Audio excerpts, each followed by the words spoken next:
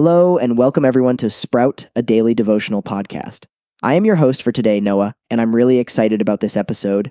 We're diving into our Big Questions series, where we take a step back and look at the broader strokes of our faith, exploring life's larger questions within a biblical context. So without further ado, let's get started. And bear in mind, we're here together as fellow seekers. We're not trying to provide definitive answers, but rather raise questions, spark discussions, and foster a sense of wonder and awe. Today we will be focusing on a profound question. What is the depth of God's unconditional love for us? And what does it mean for us in our daily lives? Let's get into God's Word. Today's scripture text is from Romans, specifically Romans 5:8, and it goes like this. But God demonstrates His own love for us in this. While we were still sinners, Christ died for us. Wow. That you can almost feel the astounding magnitude of God's love in those words. Let's set some context here. Romans is a letter written by Paul. Yes, that Paul, the apostle, who went from persecuting Christians to becoming one of the most instrumental figures in Christianity.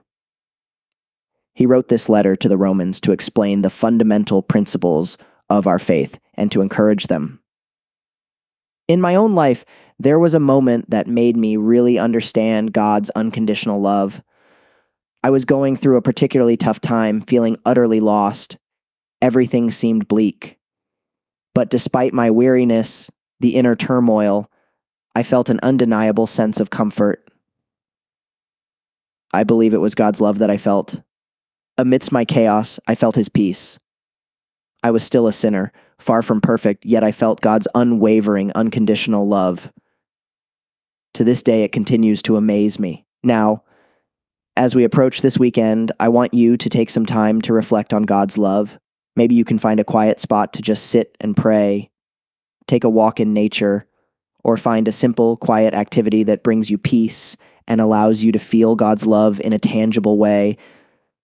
We learn from Romans 5:8 that we don't need to earn God's love. We don't have to be perfect. His love is unconditional. And trying to apply this understanding in our daily lives can be quite profound, helping us to practice grace towards ourselves and others. Here's a challenge for the week.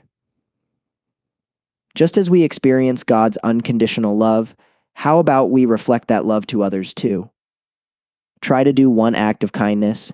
It could be anything. Buy a coffee for a stranger, check on an elderly neighbor, text an old friend. The possibilities are endless. Tomorrow we're gearing up for a recharge, and I promise it's going to be an episode you won't want to miss. Thank you all for tuning in. I'd love to hear about your experiences related to God's love. Let's keep the conversation going. Feel free to share your thoughts on social media with the hashtag #SproutGodsLove.